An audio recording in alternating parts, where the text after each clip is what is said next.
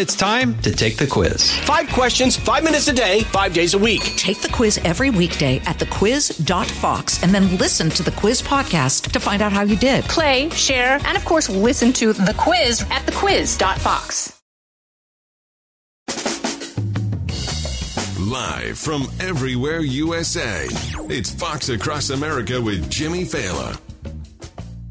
Well, here we go.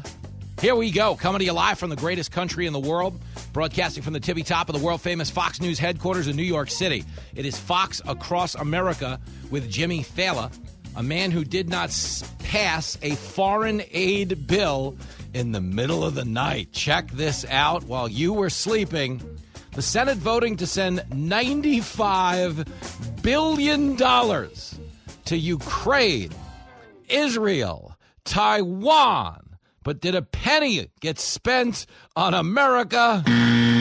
Nothing. What a time to be alive. It's a fired up day today. I'm in a very chippy mood right now. You guys are going to have to talk me off the ledge. 888-788-9910 if you want to be a part of today's festivities.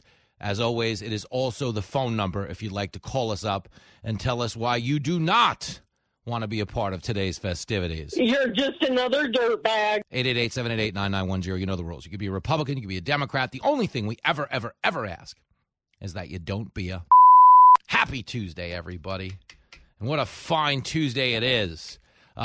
Listen, if you like runaway government spending, if you like taking a back seat to the rest of the world as an American citizen, boy, do we have a show for you. But let me get you the lowdown on what went on and why I'm so peppy today. I'm, slightly caffeinated. I'm a married man. I don't get out a lot. I'm either doing TV or doing stand-up, or I'm just home eating myself to death or smoking a cigar in the backyard. It's pretty much all I do. Okay, but when I get on the air, as I tell you, I'm trying to be a force multiplier of positive energy. A dog with a job. You go to the airport and the dog that sniffs the baggage is always smiling and his tail's wagging because he can't believe they're counting on him to save the plane. Okay, that is very much me when I walk into the radio studio. My tail is wagging. I can't believe they're counting on me to save the show. But there are days where there are other things I can't believe. Like a $95 billion national security supplemental package to assist Ukraine, Israel, and the Indo-Pacific early this morning. The Senate voting 70-29 in favor of a resolution. So we were working on a border deal. And if you remember, the border deal holdup was, one, Republicans knew that it didn't adequately solve the border problem, nor did it close the border. It said you can only let in 5,000 people a day, which is not a closed border. When you go to the store and it's closed, they don't let in 5,000 people. They let in nobody. Correctamundo. If we're looking for legal immigration, you can't allow 5,000 people a day to break the law. It's pretty simple stuff. I think he's got a point. But that bill got held up. But rather than fixing it, hey, it's the United States border, we got to do something about this, the bill, which was tied to Ukraine, you understand, and foreign aid around the country, the lawmakers in Washington have decided, well, our border can wait, but their borders cannot. You cannot be serious! And they went out and they passed a standalone funding bill that gets the money to those countries while doing nothing for ours. Welcome to the Biden administration, home to the new slogan, America Last. And let me be very clear. I am not on Putin's side. Let him do whatever he wants in Ukraine. That's not who I am. So I'm not on the air doing that. Okay, but at a time when we're $34 trillion in debt, if you were to ask around the country right now, if you were to poll around the country right now, okay, what should we do first? Should we secure our border? Or if we're going to spend money at a time when we're $34 trillion in debt, should we focus on securing everyone else's? Okay, do you know what 100% of the people are going to say? They're going to say, America first. And that's not selfish, not racist, not xenophobic. It's not anything they try to characterize America first as. America first is no different than your family first, okay? If you run a household, you got a wife, couple of kids, or you got no spouse and a kid, or 2 kids, or 5 kids, or 8 kids, or you're a cat lady, which I get. I love the cats. Wow! Okay, I have a 18-year-old cat. Doesn't shut up. Daisy does not shut up. She runs the house. She's fantastic, but she's very bossy. But the point is, if you are in a house, I promise you, you are living your house first. Okay? Listen, we love to help out the guy down the road, but if we're going to be unable to pay our electric bill, let's get the electric bill paid and hopefully have something left for the guy down the road. Maybe we can help him in some other way that doesn't involve us being derelict in our own obligations.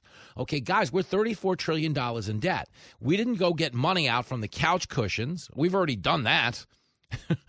We are just printing and spending money. That is financial lunacy. Okay, it will ultimately be a driver of inflation in the long run, but will do nothing to provide the American people with a deliverable in the short run. Nobody in this country wants what they are doing in Washington. We didn't ask for this. We didn't say, hey, if only somebody could take over and make us the absolute lowest priority on their totem pole. If only that could be the case. But that's where we find ourselves. Okay, $60 billion for Ukraine. I'm not anti-Ukraine. $14 billion for Israel. Certainly not anti-Israel. I'd be working at Harvard if I was. $9 billion in humanitarian assistance for Gaza. Nearly $5 billion for the Indo-Pacific. Again, all fine and well if you spend some money here. Okay, they're not doing that. This was the bigger priority. And it blows my mind. Here's Rand Paul.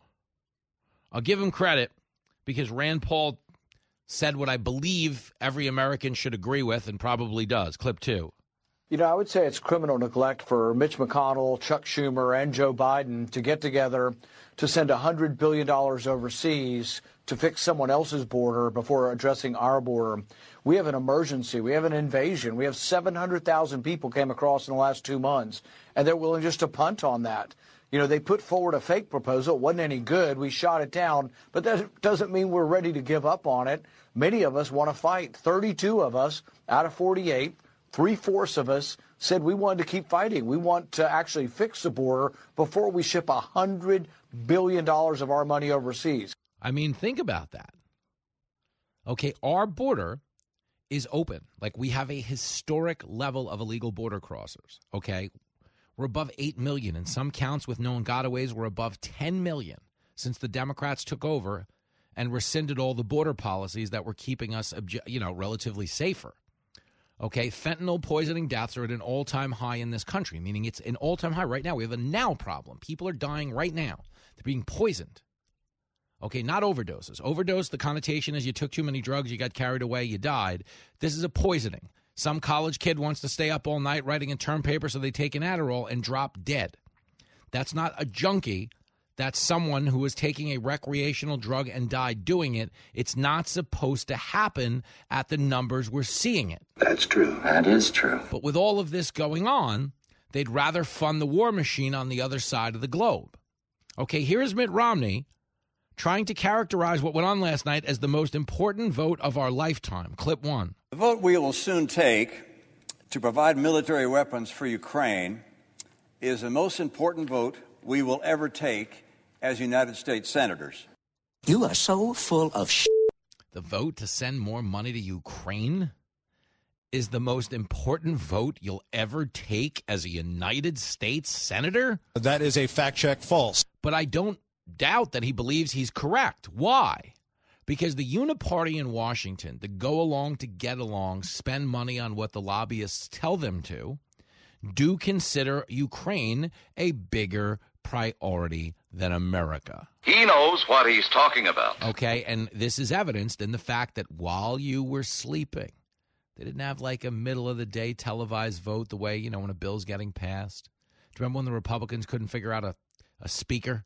And they turned it into like a Dancing with the Stars pageant. America votes again at 3 p.m. All right, McCarthy missed. We vote again at 5:30. They were doing it in broad daylight at least.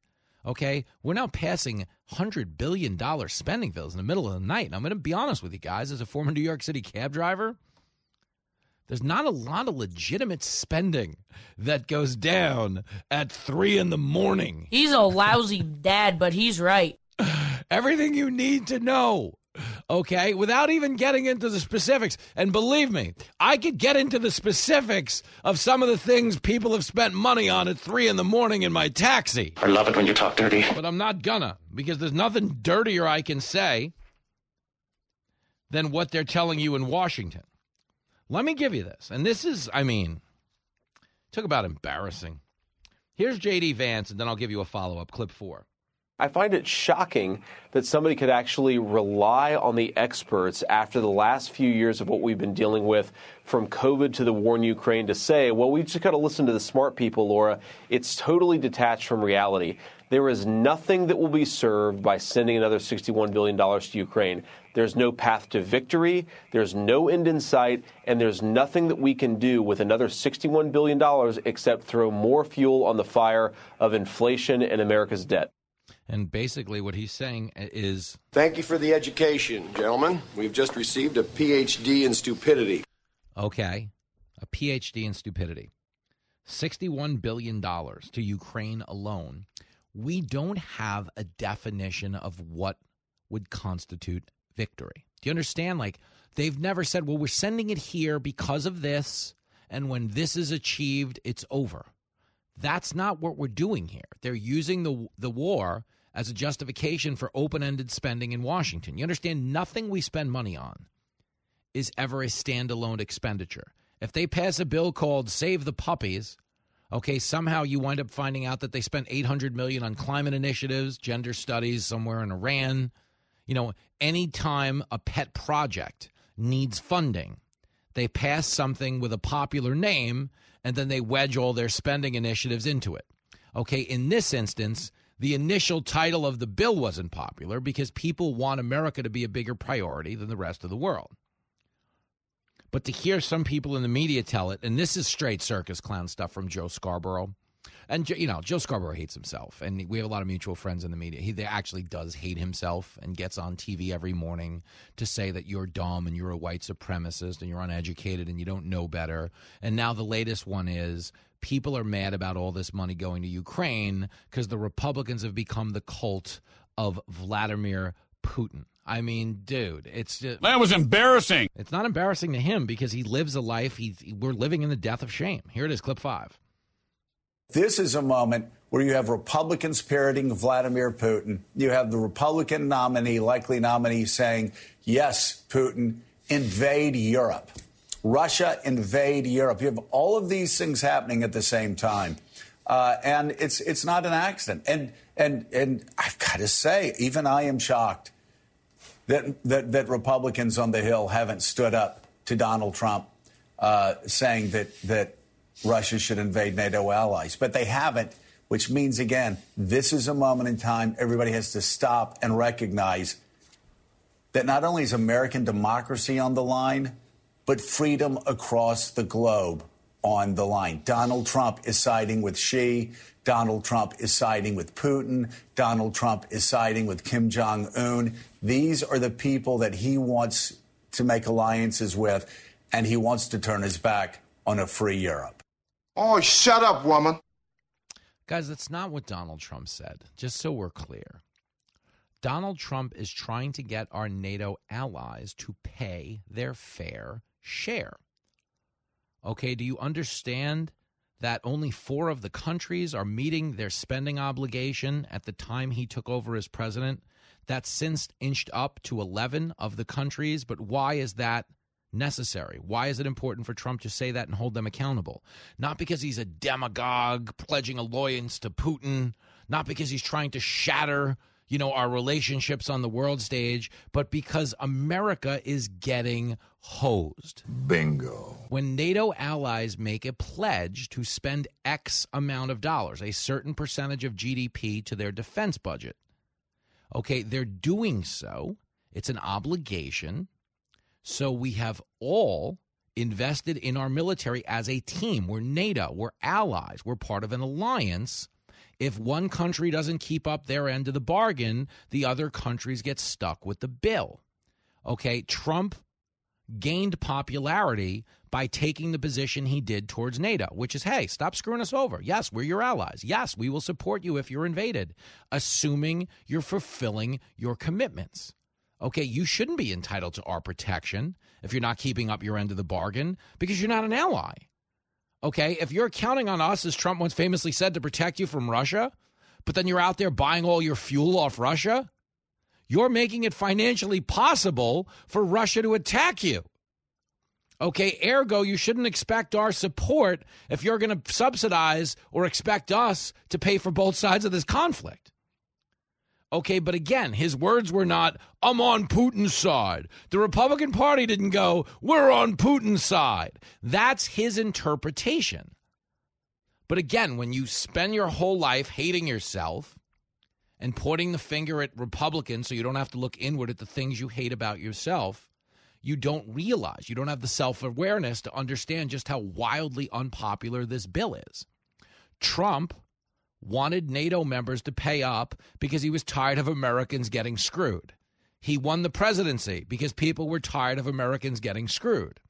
Joe Scarborough is singing his praises for a bill that just screwed everybody in America, okay? And that's why these guys don't get it. And I'm out here in the real world, and I know what's right or wrong or bullshit. He's the host you shouldn't get too close to. There's a lot of things about me you don't know anything about, Daddy. Things you wouldn't understand. Things you couldn't understand. Things you shouldn't understand. Fox Across America with Jimmy Fallon. The world of business moves fast. Stay on top of it with the Fox Business Rundown every Monday and Friday. Listen to the Fox Business Rundown starting May 20th at foxbusinesspodcasts.com or wherever you download your favorite podcasts.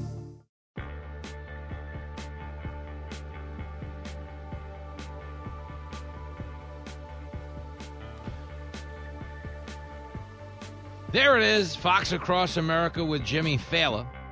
Reachable to you, the listener, at 888-788-9910. Man, there's a lot happening right now. Whew. You want to chime in? I think Kevin's batting lead off today because I was talking about NATO. Very chippy show. Kevin! Yes, Jimmy. Hey, so, maybe I got an idea for your show on Saturday. Maybe you could start a segment called Dumb or Brilliant and lead off. Last night Tyrus was on Gutfeld. He's lamenting, Trump, couldn't you have waited 2 weeks before you brought up this NATO thing and let Biden's gaffes ride for a few weeks? But I think that what Trump did may be brilliant. And I wonder how long he was sitting on, waiting to bring that up, because Biden, they had this great idea, shrinkflation, and I think that could have built momentum. But Trump just took that off the map and changed the subject to Ukraine, right, and NATO. With this, Trump's probably thinking, how can I stop them from talking about Biden's shrinkflation? I know, I'll say something really outrageous, and that'll change the subject. What do you think? You said a lot. I think we're right to acknowledge that Trump made an unforced error, but at the same time, people agree with the policy. Meaning they're going to be like, oh, Trump told Putin to invade, and it wasn't a carefully curated statement. But the one thing that resonates with everybody, getting past your theory, which is always very cleverly articulated, is that spending, $100 billion on the rest of the world and nothing on us is not okay with anybody in this country. So if Trump wants to call out NATO for not keeping up their end of the bargain, in a roundabout way, he's just saying stop screwing America. And if we can't get our leaders in this country to stop screwing us, maybe the foreign leaders will stop screwing us. I don't know. I'm just tired of getting screwed. Good call as always, Kevin. We'll get to more after this on Fox Across America. Out of the gates and ready to go. Hey, it's Hutton and Withrow. Hot Mike is here on the Outkick Network. We've got your afternoon covered with the latest sports discussion, and it's available wherever you find your audio. Daily analysis and news. He is hot. I am Mike. Actually, my name is Chad. His name is Jonathan, but you get the picture. We're going to bring it every single day. Whatever you want to call us, we'll respond to. We just want you to respond to what we're dishing out every day. And while you're here, we hope you subscribe to the podcast, like, subscribe, and share.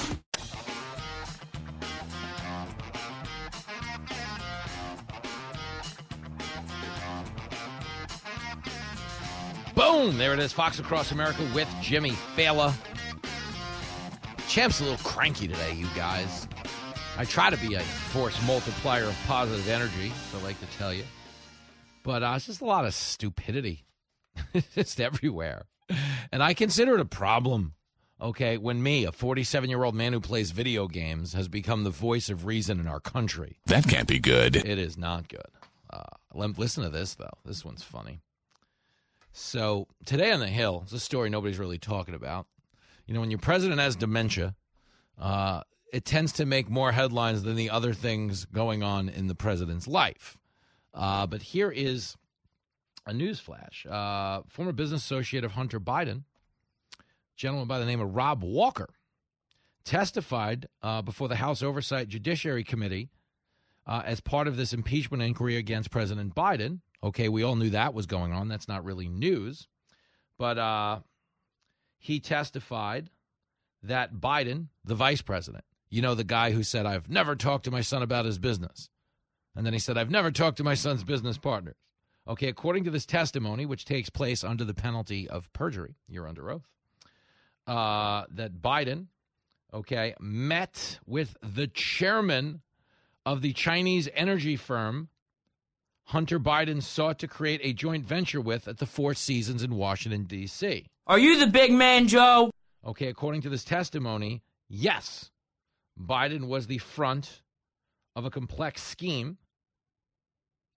And in this instance, he showed up for 10 minutes to lend his name to what Hunter was trying to get from this government. Okay, he testified that Biden addressed the entire group, which consisted of approximately 10 CEFC-linked individuals. We're talking about the Chinese Communist Party during the visit. And he also, wow, this is fascinating. Woo. But he also does claim that the business partner, he does maintain that Biden was not directly involved in any of his son's business dealings, despite the fact that he showed up to the lunch. Come on, don't bullshit me. Now, Tony Bobolinsky, who's also testifying on Capitol Hill today, he has said in the past, okay, that he's going to testify from his direct personal experience. It is clear that Joe Biden was the brand being sold by the family. Okay, he's also expected to say that Joe Biden enabled his son to sell access to the United States' most dangerous adversaries, including the Chinese Communist Party, and his family's foreign influence peddling operation from China to Ukraine and elsewhere, sold out to foreign actors who were seeking to gain influence and access to Joe Biden and the United States government. So you've got two people testifying. One guy testified under oath. Biden met with the business partners, but he wasn't involved in the business. You know, when you just show up to meet with him because you have nothing to do with it. Interesting. Okay, the other guy says he was absolutely the brand and he was getting a 10% kickback on the money, something that's been corroborated in emails and the testimony of other business associates like Devin Archer. So, long story short, is Biden going down for any of this Hunter Biden stuff? I mean, to be honest with you, the answer would be no. I would say the answer is no. It seems to be they were moving money through a lot of shell companies in a gray area of the law that will ultimately allow them to run out the clock, if for no other reason than because the statute of limitations has essentially firewalled them against being charged for whatever criminal activity they might have engaged in. I don't know. I'm not the guy who gets on the air and goes, no, they're going to jail. I'm the guy gets on the air and says, if anyone else did this, but, you know, a member of the political establishment, oh, they would go to jail. I agree with that. Yeah, totally. If you did this, you're going to jail. If I did this, I'm going to jail. Okay, it's like the classified documents thing. The reason we're in this big mess about Biden having dementia, I mean, we've been in the mess for about 4 years, but the reason we're in this mess in terms of political discourse is because the special prosecutor, Robert Hur, had to justify not charging Joe Biden. And he said in his findings, this is a man who, at the time he kept these documents, willingly and knowingly broke the law. He willingly and knowingly broke the law. He should be behind bars! Again, if it was anyone else, he might be. But in coming up with a justification for not charging him, while they'll simultaneously charge Donald Trump, okay, Robert Hur spelled it out. He said, you know, we wouldn't put this before a jury because they would likely see him as an elderly man with a very poor memory who, you know, for all intents and purposes, isn't all there, isn't fit to stand trial. That's how this whole thing started, at which point everyone on the left went crazy. How dare he characterize the president as what all of us know the president is? I mean, again, I'll play you a montage. This is my favorite thing in the world. Okay, it's basically, there's a lot of prominent Democrats out there, okay, who want you to believe Joe Biden is as sharp as a tack. Sell crazy someplace else. We're all stocked up here. Are we ever? But they want you to believe he's fine. Listen to this montage. This is clip 18. President Biden, who I've been around numerous times just in this last year, is sharp, he's focused, he's bright. He is sharp, intensely probing, and detail-oriented and focused. This is a man who is sharp, who is on top of his game, who knows what's going on. He's smart. He's on his game. I was in almost every meeting with the president, and the president was in front of and on top of it all, coordinating and directing leaders who are in charge of America's national security, not to mention our allies around the globe.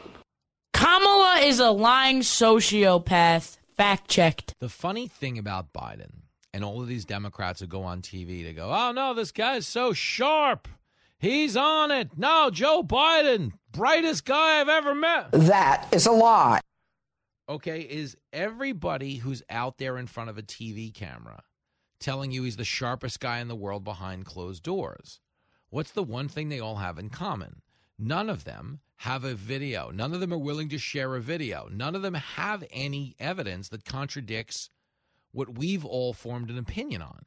Meaning, this is all I'm really saying is like, how come we have never seen a sharp Joe Biden? How come we don't see it? Like, we keep being told, oh, no, just because they played a video on TV of him shaking hands with an invisible person doesn't mean he's not sharp. Yeah, just because, he goes the wrong way after every speech, talks to dead presidents. Biden is up to 5 dead people. 5 times that we know of where he's told stories about conversations he had with people who were dead at the time the conversation took place. When I first became president, I met Mitterrand of Germany. I met Mitterrand of France, but when I first became president, I told Mitterrand America's back. The only problem is Mitterrand had died 25 years earlier. Okay? 2 examples of the German, president, Helmut Kohl. When I became president, I talked to Helmut Kohl of Germany. Biden became president, if you remember, in 2021. I don't remember that ever happening. But it did. You know what else happened? Helmut Kohl, sadly, died in 2017. Now, Biden told that story twice last week, so that gets you up to 3 different moments where he went before the American people and told stories about speaking to people who were dead at the time the stories occurred, meaning these conversations couldn't happen. He imagined them. Okay, then we've got the sad soundbite with the late Jackie Walorski, representative from the great state of Indiana, who he called out to at a bill signing. Jackie, are you here? Where's Jackie? Jackie, I want to talk to Jackie for a second. Sadly, Jackie had died 6 months earlier. And, of course, the story, CNN themselves has fact-checked 12 different times, which is Biden's story of talking to Angelo on the Amtrak train. Angelo, who told him he had taken more miles by train than he had aboard Air Force One. The only problem, Angelo had died 20 years earlier. I mean, the man is insane. He's not responsible for himself. So when they're out there and they're giving you no, this guy's fine. You don't understand. Okay. If you are now trying to reelect a guy and your argument is he's not crazy. I know everyone says he's crazy. I know according to a new NBC poll, 86% of Americans have concerns about his age.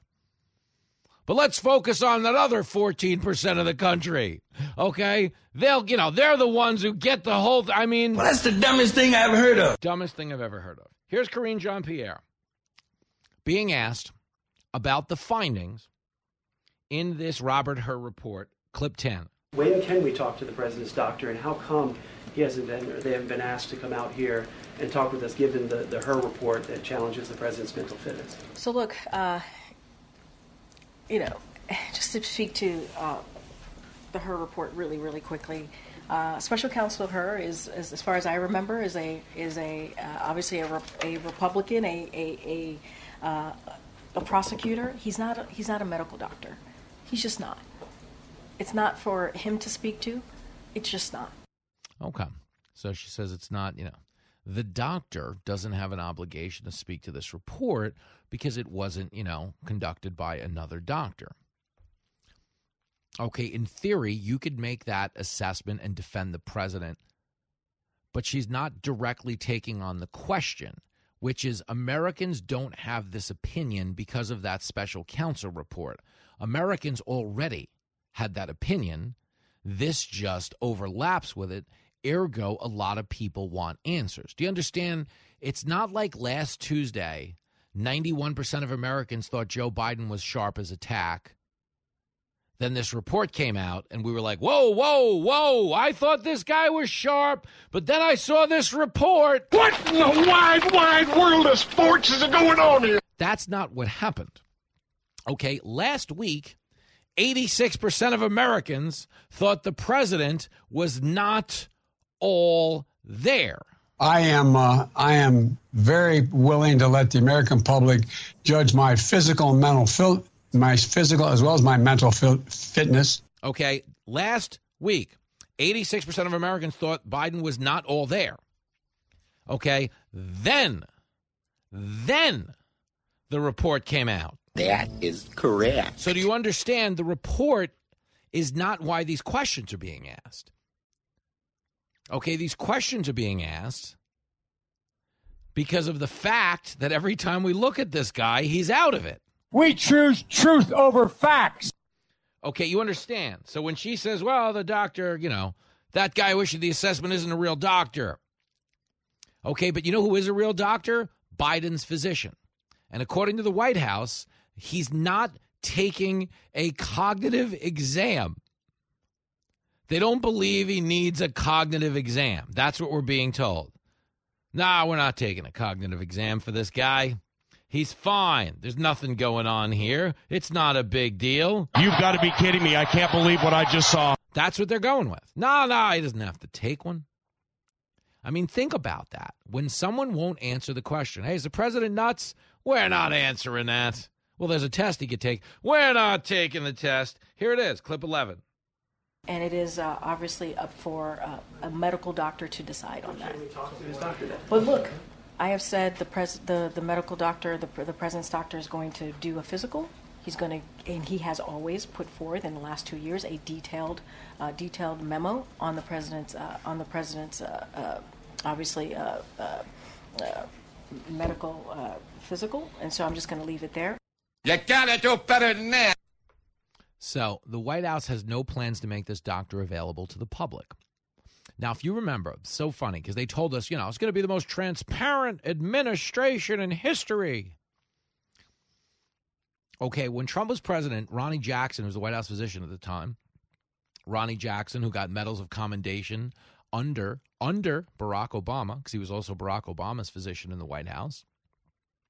If you remember, Ronnie Jackson administered Trump's first physical as president and then literally was up at the podium. It looked like a Gallagher stand-up show where they're blasting fruit with water, watermelons with a sledge-o-matic, and it's just flying everywhere. They just bombarded Ronnie Jackson with a barrage. I mean, like nothing you've ever seen before. It was like the shootout at the end of Bonnie and Clyde. Okay, they were apoplectic that he said Trump was in good health. They were apoplectic at Trump's weight, at his blood pressure, at every aspect of Trump's existence. But to the credit of the White House, Ronnie Jackson stood up there at the podium and took all the shots, an hour's worth of shots. Okay, they gave people a glimpse into the findings. In this instance, we're being told, no, you're not speaking to the doctor. You didn't speak to him last year. You're not speaking to him this year. At a time when 86% of Americans have concerns about the guy's health, they're telling you it's none of your business.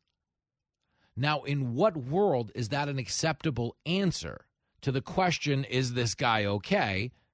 And the correct answer is, in no world, okay, is none of your business an acceptable answer. But the reason they have to give you that and hope they can get away with it is because the real answer is a huge problem for all of them. What can I tell you, kid? You're right. When you're right, you're right. And you're right. A show that's taking orders from the big man upstairs. We're on a mission from God. This is Fox Across America with Jimmy Fallon.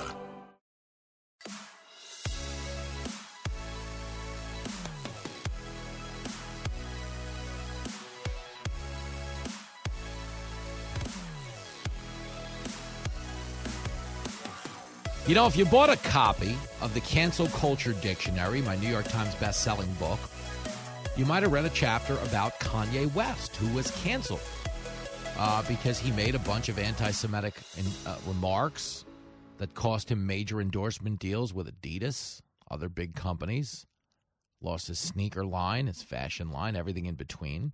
But Kanye West's new album is now number one on the charts in over 100 companies. Apparently, all those anti-Semitic remarks won him a following at Harvard and Yale. All the Ivy League schools are like, wait, this guy said bad stuff about the Jewish community. We love this guy. That's actually not the case. People just like his music.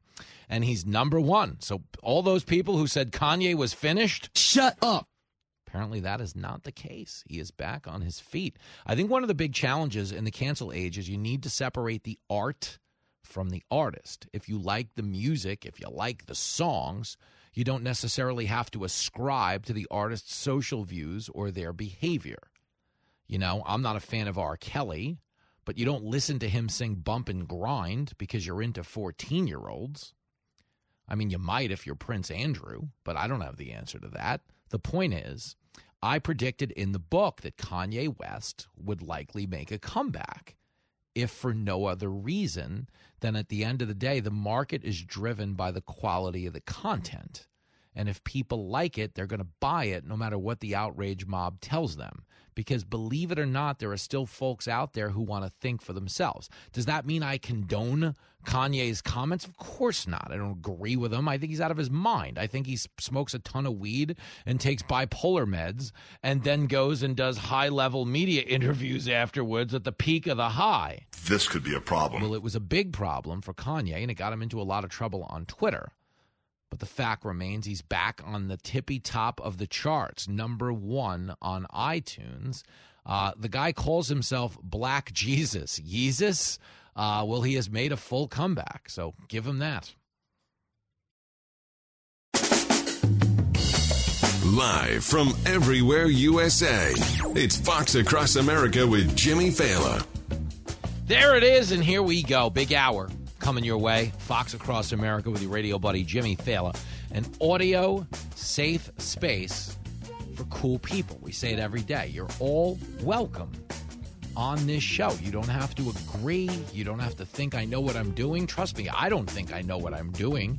The point is, we're not doing like this conservative right-wing talk show that you got to nod along with. We're doing an American talk show. Freedom! But with freedom also comes the acceptance of divergent viewpoints. I don't care where you come from. I don't care what color you are. I don't care how smart you are. I don't care how dumb you are. No, ma'am. You are all welcome. We're not going to chase you off the get off my phone, you dope. No, you're all welcome. We're just here hanging out, trying to make sense of the world. And I got to be honest, we need all the help we can get. I want, other perspectives at this. We're living in a country where 76% of Americans think we're going in the wrong direction. If ever there was an all hands on deck moment, this is it. So 888-788-9910 if you want a piece of the action. The one rule we enforce every day.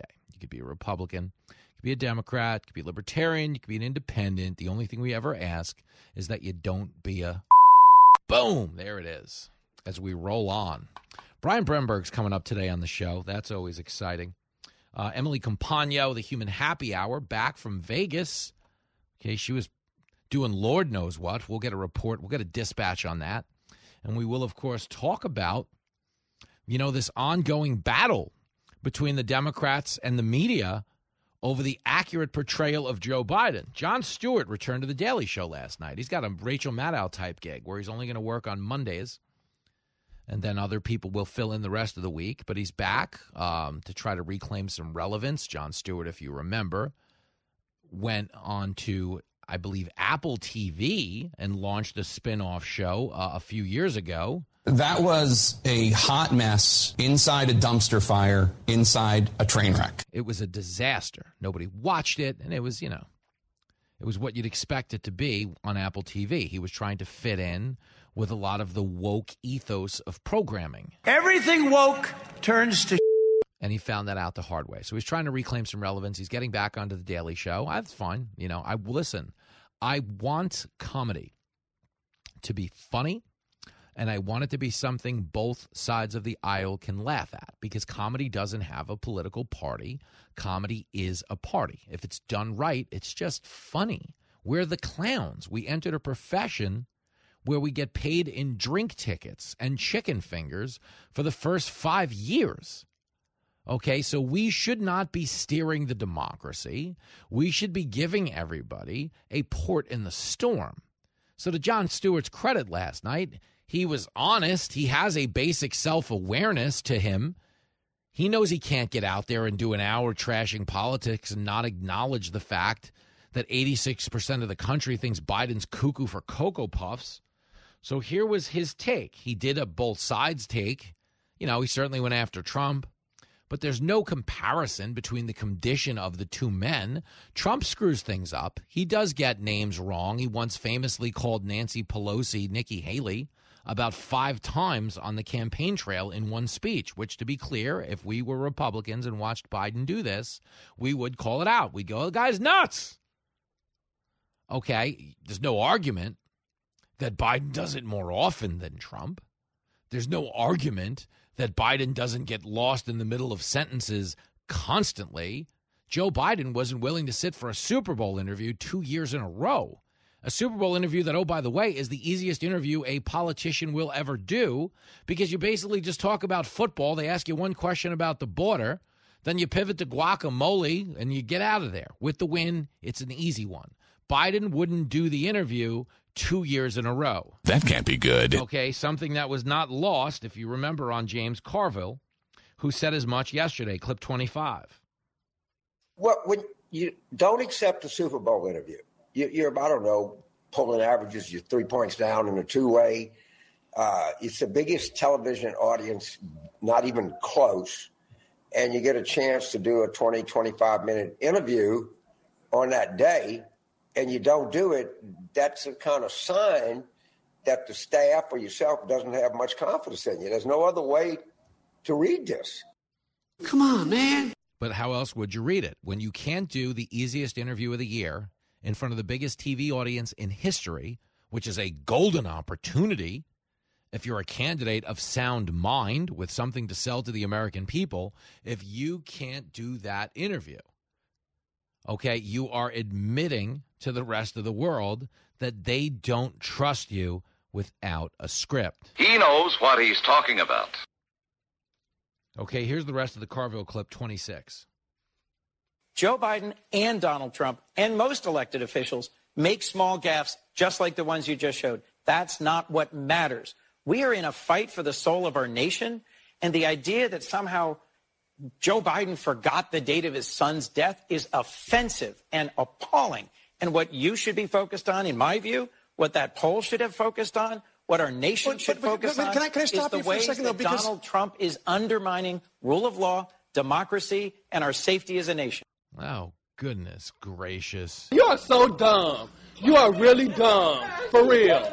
They're both old, but Trump is undermining the rule of law, democracy, and our our safety as a nation? Did Trump bungle us to the brink of World War III? The answer would be no. The answer would be no. Did Trump open the border and let a record level of Americans and drugs flood into our country? The answer would be no. No, the answer would be no.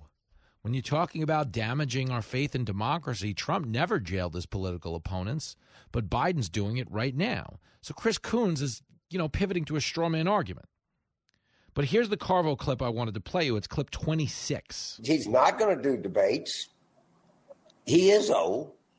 I know what it is because I'm almost as old as he is. And it's never going to get better. You never, today is the youngest you'll ever be for the rest of your life. Now, they have made the choice that they want to go through with this.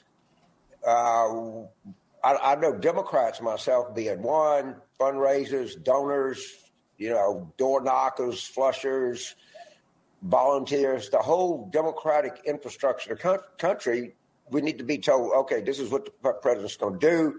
This is what he's not going to do. To try to work around whatever it is. But I thought the Super Bowl interview was telling.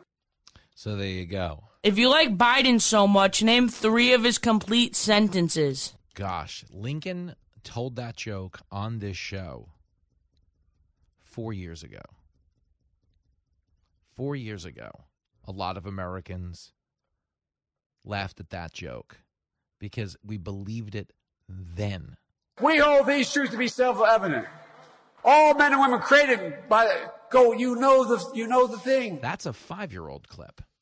So you're going to tell me that things have gotten better? Of course they haven't. Okay.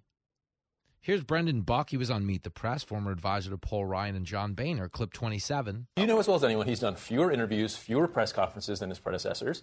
And we hear this, we heard from his spokespeople earlier.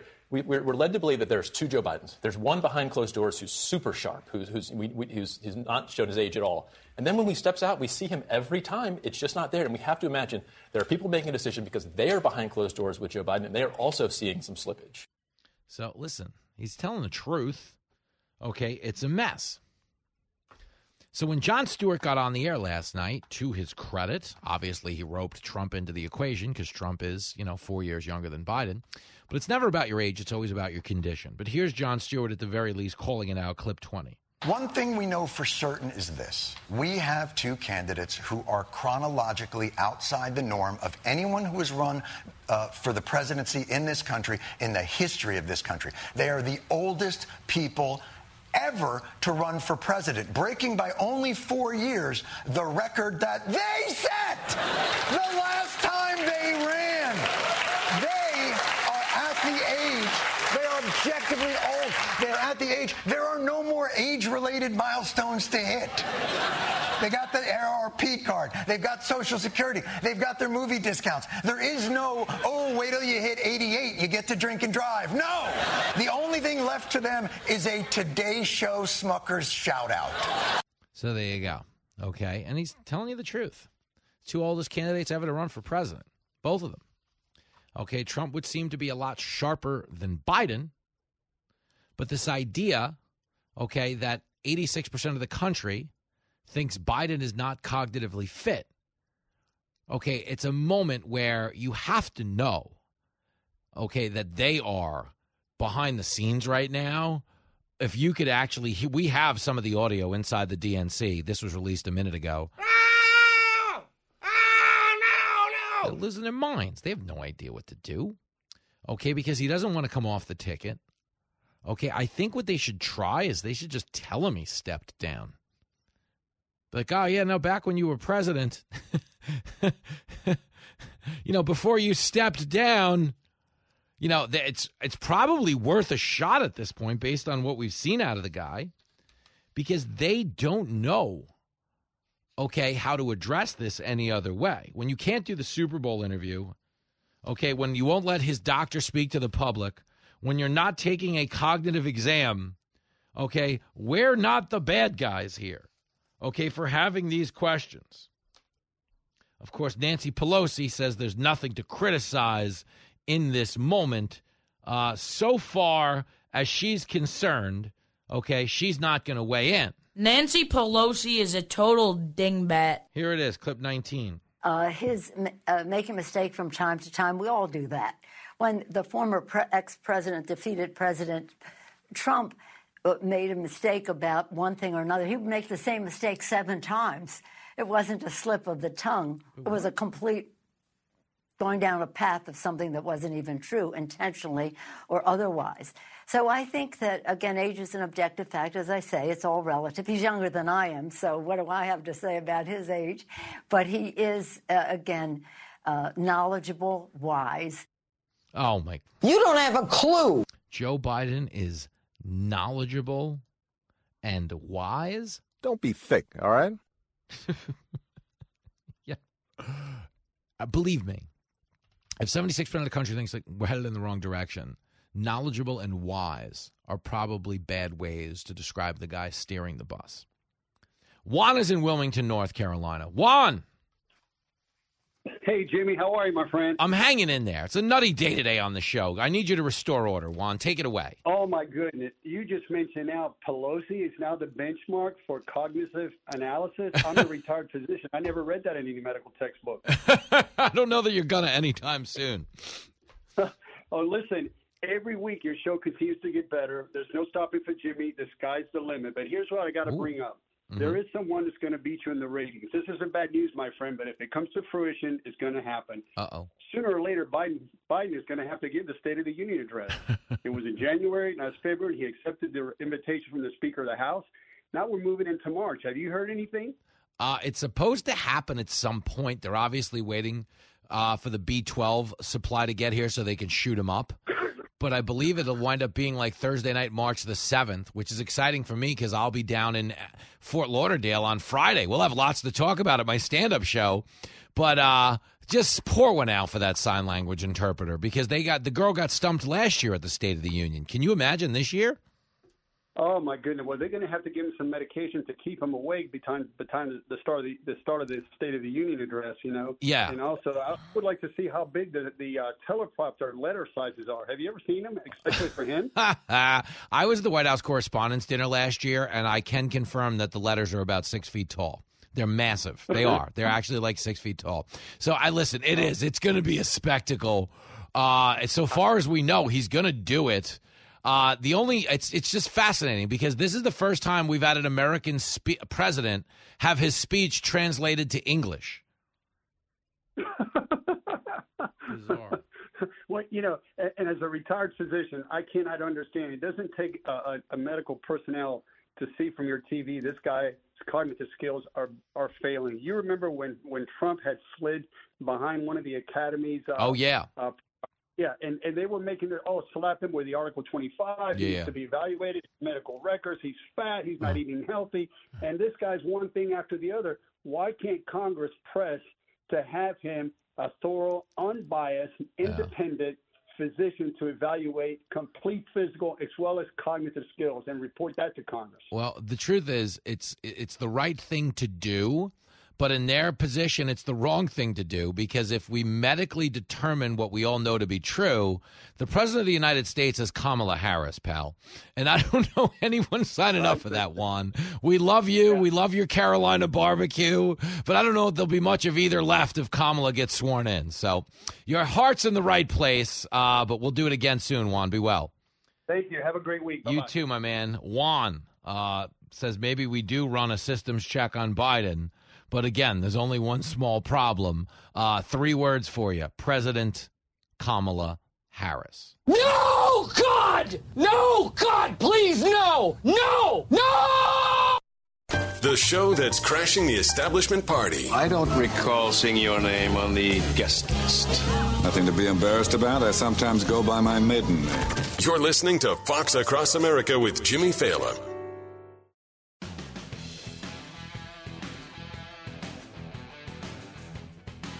Oh, boy. Fox Across America with Jimmy Fallon. Emily Compagno is coming up. We'll get to your calls, texts, tweets, carrier pigeons, the whole barnyard jamboree. Going to get into some, I got to tell you, this, Brenberg's coming by later, Brian Brenberg. This foreign aid bill, which is $95 billion. $95 billion to Ukraine. Israel's getting about $5 billion to the Indo-Pacific nations. But again, all good things if you're spending $1 on America. But are we spending anything on America in this bill? No. I mean, it blows your mind. Think about that. So we were working on a border deal. That was the hook. Working on a border deal. And it was also tied to Ukraine spending. The border deal fell apart where they were like, all right, fine, we'll get to that when we get to it. More importantly, Ukraine. That's not right. No, it's not. Vinny agrees. He's in Hartford. Vinny! How you doing, Jimmy? I think I can put this simply with this war in Ukraine thing. Mm-hmm. I think the same people that made money during the Iraq war are the same people making money during the Ukraine war. And these people just don't want it to end. And they're on both sides of the aisle. It's a bipartisan thing. You know what I mean? Yeah. No, there's no question there. I mean, when you hear Mitt Romney say voting for Ukraine funding is the most important vote we'll ever take as senators. Oh, yeah. But I don't think that's acting. I think he means that because they want to make this money. They want to spend this money. There's a Reuters report out that says Biden rejected an offer from Putin to work on a ceasefire over 2 years ago because Ukraine wasn't going to be part of the negotiations. But Putin was trying to find an off-ramp, and we were like, no. And it tells you everything about the priorities in Washington. It's not about peace. It's about a piece of the action. They want to make that money. So, Vinny, you might have put the nail on the head. I'm going to run it by an econ guy in a little bit. But stellar analysis as always. I'm sorry we're up against a commercial break, but it's always nice to hear your voice, as well as the rest of you. 888-788-9910. We got Emily Compagno around the corner. We'll try to lighten the mood because everybody's all worked up today. It's a dumb day in America. We'll turn it around after this.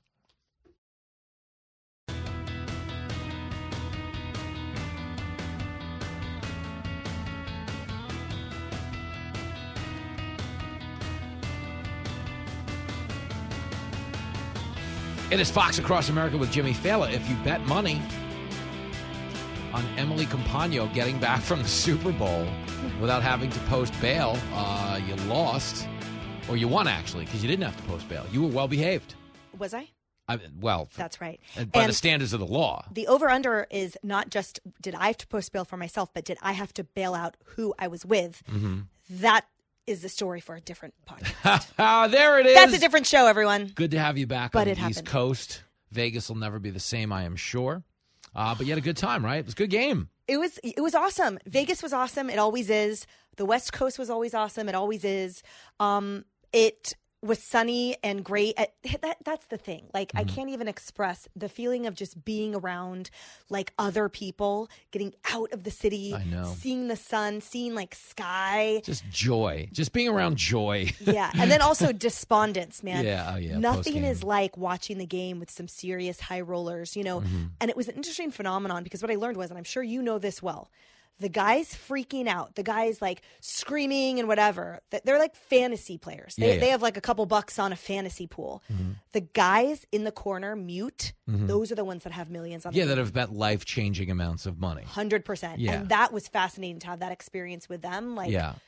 It's a whole different level of what the game means to people, you know? Believe me, some people are ordering another round of drinks. Some people are ordering a blonde wig and some cover-up for their Adam's apples. Yeah. I've been that guy. Like, if this game loses, I'm working the strip tonight, boo. Rope and it's cyanide pill. It was awesome. But, you know, and then I squeaked in last night. It's sort of funny because we are obviously having this big storm here in New York. It began with rain, and the pilot gets on the intercom in Vegas, and he's like, I'm going to get you in before the snow, maybe after the rain. We were like in a jet, and when we landed, it was like, we made it from Vegas to Newark, and I'm not exaggerating, less than 4.5 hours. Stop That it. has to be a record. That might be. We skidded into Newark, and I was like. So this guy had a date. Yeah. That's what you need. That's all the pilots should be straight hornballs, single straight guys with military experience that have a date wherever the city is you're headed to. Because you're going to get there. 100%. You're going to take off on time. You're going to deplane in an orderly fashion. There was no waiting for a gate. No. No problem that we were early. Nope, we just skidded right in. I want all of these planes piloted by an 8th grade boy. That's what I want. Because you know something? They play the video games. All of this stuff is automated now. It's all digital. You know, whenever they talk about, American kids never stop playing video games, which is true, but they're the ones that are going to save us. If warfare in the future is all virtual and it's controlled by drones and joysticks, all these fat little kids Lincoln hangs out with are going to save the country. God bless them. Thank you. I have to say, too, in the Vegas tip, a big shout out to Danny Coker and his team and family there at Counts Customs. They are incredible. And Carrot Top, he's incredible too. And they're a part of the Fox family. And I see them. I'm grateful for them. They're doing great work out there in Vegas every day, all day. People work hard out there. That's the thing. Do they People ever? work so hard. Well, this is the thing. There. If you're going to be successful in Vegas, you've got to appeal to a broad swath of people because people are coming there from all over the world, which means your work has to be undeniable. It does. There's just no way about it. So if you're getting like a residency or you're doing something, people have to really like what you do. There's nobody, comes back to see the show year in and year out if they think it sucks. That's the hook. What I love about being out there could be no opposite like environment than New York City, because everything gets done. It's not about, people think, hospitality or service. That can be sort of a sheen layer, right? Yeah. A politeness, a kindness. But there, things happen. Yeah. I'm not done with a sentence before it is happening. And it has nothing to do with it's me. It's just a human requesting something in Vegas. Yeah. It happens, to your point, with like the utmost elite execution. Contrast that in New York. Yeah. The majority of our paychecks go to this city, and yet there's truly nothing to show for it. No, New York sucks. It's a disaster. It's a toilet. It's one big toilet. I live here because I grew up here, but most people live here because it's like a thinly veiled dominatrix. It's like you don't actually want to go get beat up, so you just live here and take the whooping. They call you names. It's disgusting. You get peed on the subway. It really is gross. But this time of the year specifically is when you really resent this town because it's just grim, it's cold, it's a mess. At least the snow covered up all the feces. And we know, I talk about it all the time. Emily walks to work. Emily walks to work. And it's real. Like I'm telling you, I'm not exaggerating that I have to look. If I want to look up and like look for the Central Park Hawk or anything, I have to stop walking to look up because you cannot not look at the ground while you're walking or you will get bombed. Oh my God. The outfits that I wear to work and the shoes, I shed at the door in both places. At home and here, and then I changed to a whole different pair of shoes, and which is crazy because you're barefoot in my studio right now. Lot of excited truckers. They're like, "Wait, she's what now? She's doing what?" I didn't feel like keeping on my heels. No, I get it. Listen, the Fox Nation viewers have never been higher. Well, I'm kidding. We're making money. We've got a sponsorship from OnlyFans suddenly halfway through the segment. Emily Compagno's in studio. We're excited about it. But the one other thing, and then we'll move on, is people in New York, this is what's fascinating. People in New York think the middle of the country are the dumb ones. The middle of the country is a bunch of geniuses. They have affordable housing. They have space. They're not getting trampled on by hobbits and time travelers when they leave the house in the morning. Wouldn't you say that if you just had a McMansion, as they derisively call it in New York, they're like, yeah, these jerks with their affordable mansions. I'm like, that's not a bad thing. That's a good thing. Totally. And I'll say this, too, which I think sums it up. I am never impressed, ever, by anyone I ever meet in New York.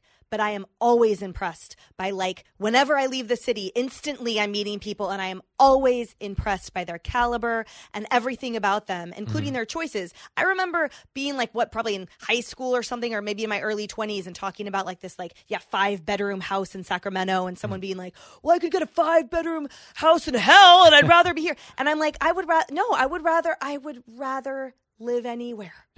Anywhere. And it's a 5-bedroom? Yes, man. Yeah. I sleep on the couch now. Like, there are no words to express what it is like living here. And everyone sort of asks me about it. Whenever I travel. As you travel a lot, so do I. And when you get out of the bubble, people say, it is as bad as you say? And the answer is a resounding yes. In fact, it's worse because I have to tone myself down a little bit because I'm working.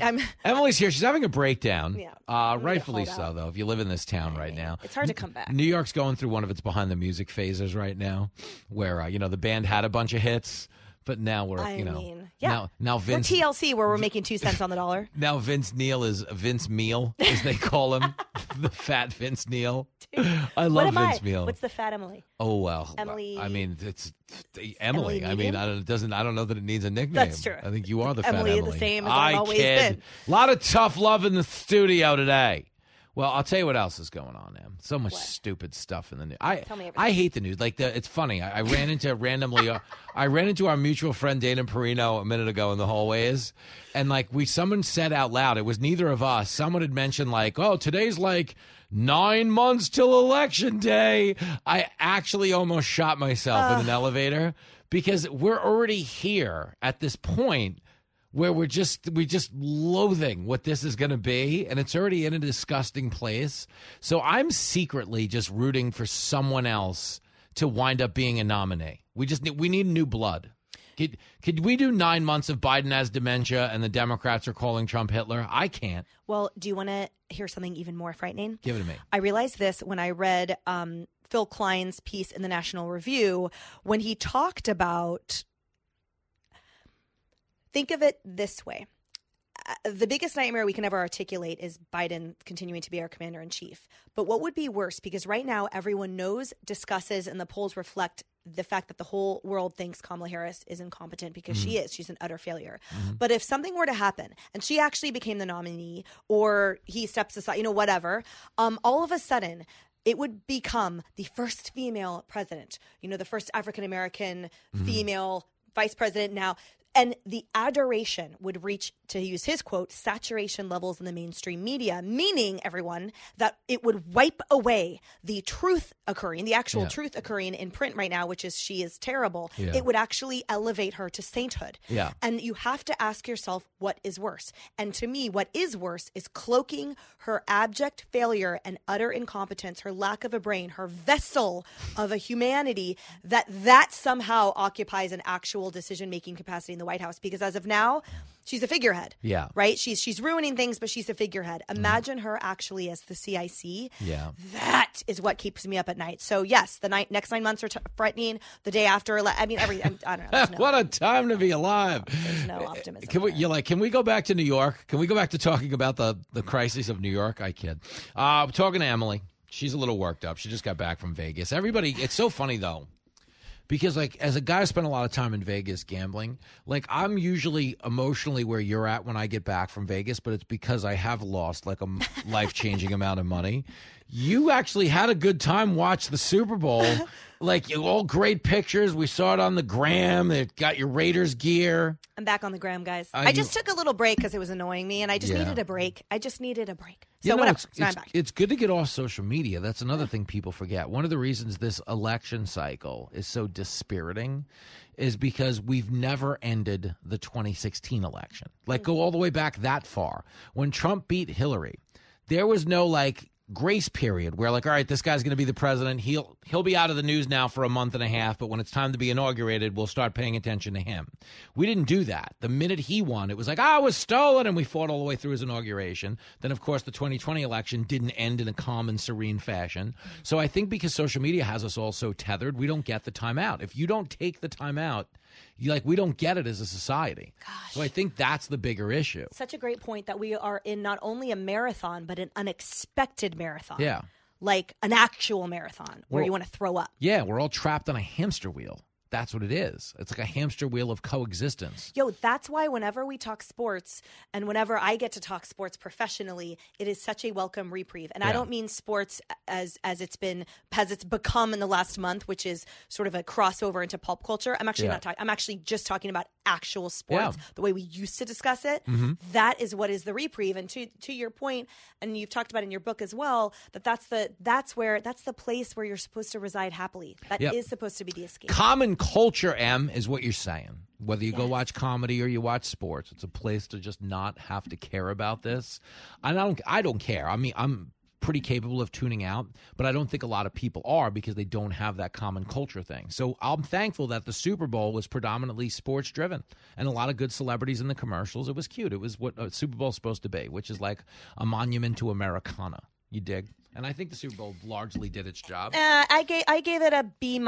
Okay, give it to me. To a C+.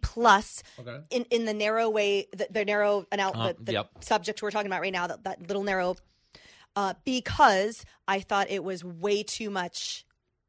It was way too much coverage of the relationship that I don't care about. The Taylor Travis. Yeah, I'm over it. And so I hoped I thought the first half they did a good job, and then it devolved. The commercials, were fine. I love the Jesus commercials. You know that.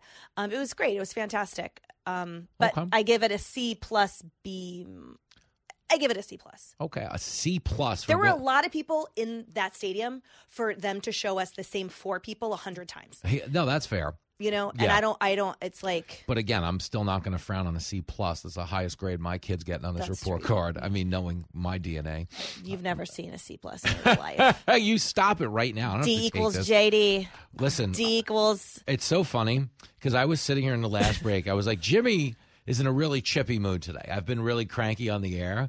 But I'm like, don't worry, because we're bringing in Emily. She's going to lighten things up. Me and you are ready to go start a militia. I'll knock down the door right now. I'm going to kick down a wall. She's had Get it. right back on that plane, go back to the West Coast. You better. It's the right thing to do. I call you the human happy hour. The human happy hour just brought prohibition to my studio for 15 minutes. 21st Amendment all of a sudden. No thanks to me. Way to go. Elliot. Cheers to that. Elliot Ness joining us in studio. Go listen to the Fox News True Crime Podcast with Emily Compagno. It, oddly enough, will be more chipper than this interview, which is rarely the case. More chipper, and it involves a woman who murdered her cheating husband, because you know what is worse than a bitter marriage? A bitter divorce. Yes. It's an amazing episode. Listen everywhere you listen to podcasts. And if anybody's ready for murder right now, That's it's right. the folks who heard this interview. Back after this. The show that connects you to people in high places. It's like the most important man in the world standing here, and you got a conversation going with each other. Fox Across America with Jimmy Fallon.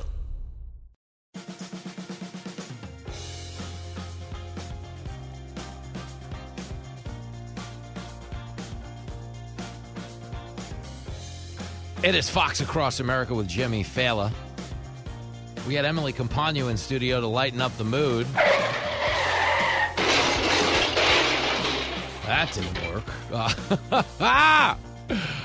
You know, we are always priding ourselves on being some type of a port in the storm, you know, when life's kind of dragging you down or you're fed up with the news cycle.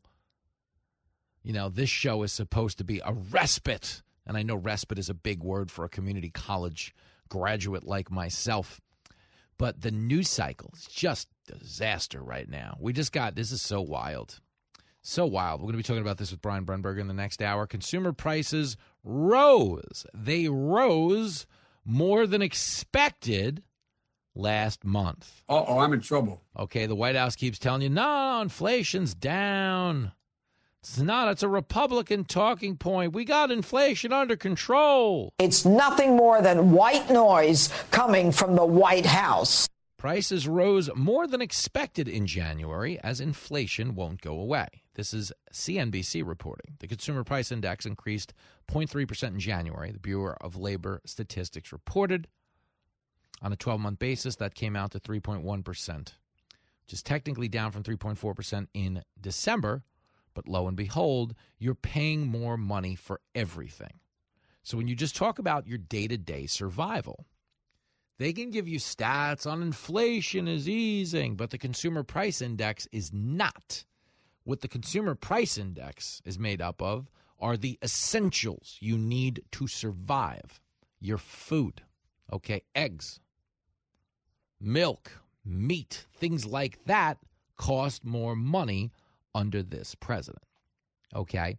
And when they get out there and they give you, like, you know, the skewered take, which is, well, you know, economy's better and we've got all these indicators, you know, the stock market is up, it's bad messaging, people don't get it. It's so insulting to your intelligence to say, like, the president has a bad rating on the economy because the messaging isn't okay. Guys, when it comes to the economy, the messenger, are you ready for this? It's not the guy who goes on CNN to talk about it.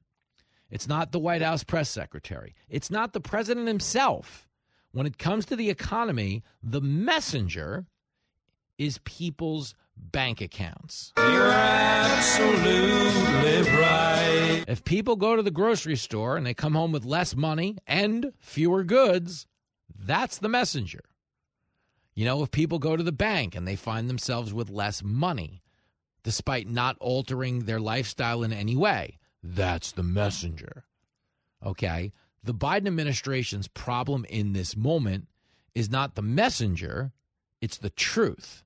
which is why the Consumer Core Price Index went up again. We're going to talk about it with Brian Brenberg, and we're going to get into a fascinating stampede of stupidity involving the iTunes App Store and the White House. We'll get into that next on Fox Across America.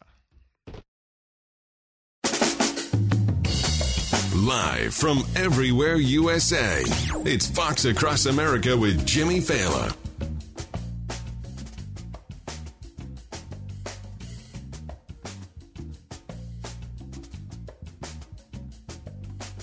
Brian Brenberg, one of my buddies, a guy I like so much. Our families hang out together. He was on the first episode of my new TV show, Fox News Saturday Night. He was the first guy I booked on the show because he's my real pal. And one of the reasons I like to have him on the radio so much is when you're talking to one of your buddies, it's pretty easy to cut to the truth. And the truth is, in this moment, our country is being run by a bunch of morons. I'm Kamala Harris, and I approve this message. I don't doubt that she does. 888-788-9910 if you want to be a part of the action. But it is a veritable stampede of stupidity we're about to get into. So one way or the other, if you're a part of the show, if you're not a part of the show, our standard operating procedure is to begin and end every hour by reminding you to be a Republican, to be a Democrat. Just don't be a... Okay, and that certainly applies in the moment we're about to spend together here on the radio. So dig this. You might remember this. You might not. I don't know what your memory's like these days.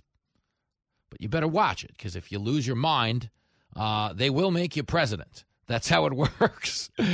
That's how it works in this day and age. Joe Biden is very much the guy in charge of this thing right now. What we're learning from the White House, and this is fascinating. Man, this one got me. Okay, but if you remember, okay, the government ruled going back several months, almost a year. It was a year ago.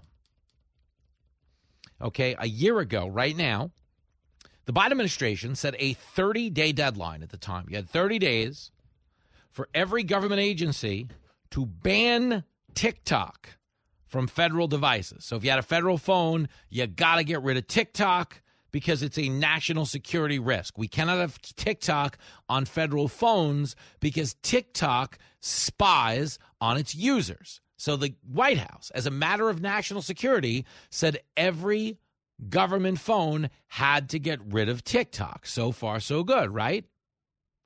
Except we're now finding out that at a time when the White House bans TikTok from every government phone, the White House itself has just set up a TikTok account for the president. That's stupid. Use your common sense. Now, to be clear, okay, the president is not running this account. He doesn't run his Twitter account. He doesn't run his Facebook account. Okay, if Biden were to be out there typing on Twitter and he typed the way he spoke, it would look like a cat walked across the keyboard. I mean, what would you type for the last word of this sentence? I'll lead an effective strategy to mobilize true international effort to pressure. True international effort to pressure. I mean, what do you type in that moment? You don't know what to type. I think he's got a point. But anyway, Biden goes on to TikTok with the game underway and starts answering questions. Okay, TikTok, which we know is owned by the Chinese company ByteDance. TikTok, which we know is required by Chinese law to share information with the government. Okay, TikTok, which is stealing bio data from its users. TikTok, which is manipulating its algorithm so the users get a feed that's full of predominantly anti-American content. TikTok, an app that Chinese children don't even have access to. Their amount of time a day is limited by the app itself, and they're predominantly force-fed math and science and social studies because China, which is our biggest geopolitical foe, is trying to use these apps to enhance education in their country while simultaneously cutting down the quality of education and patriotism here in ours. Now, lo and behold, the folks at the White House decided it would be a good idea to join. I'm sick and tired of all this bullshit. And that's exactly what it is.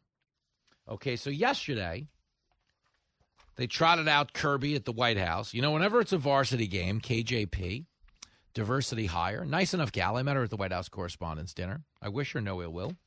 And she's a nice girl, but she's stupid. Like, she's actually, you know, unfit to do the job. They made it a point to say we wanted a woman of color in this position, and that was the criteria for hiring one. It's like the Kamala Harris thing. Understand there are 10 million black women who could be a phenomenal vice president of the United States, but that wasn't the requirement. It wasn't to be a brilliant black woman. It was to just be one. So Kamala Harris got the job. Because in the summer of 2020, if you've read the reporting on this, Biden was dead set on using Gretchen Whitmer as his vice presidential running mate. She was the governor of Michigan. She was relatively popular. And Biden saw Gretchen Whitmer to be highly competent.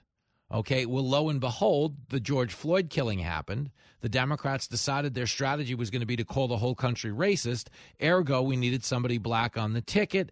Enter Kamala Harris. Kamala's awful with her weird laugh. Ha ha! And that's how this thing started.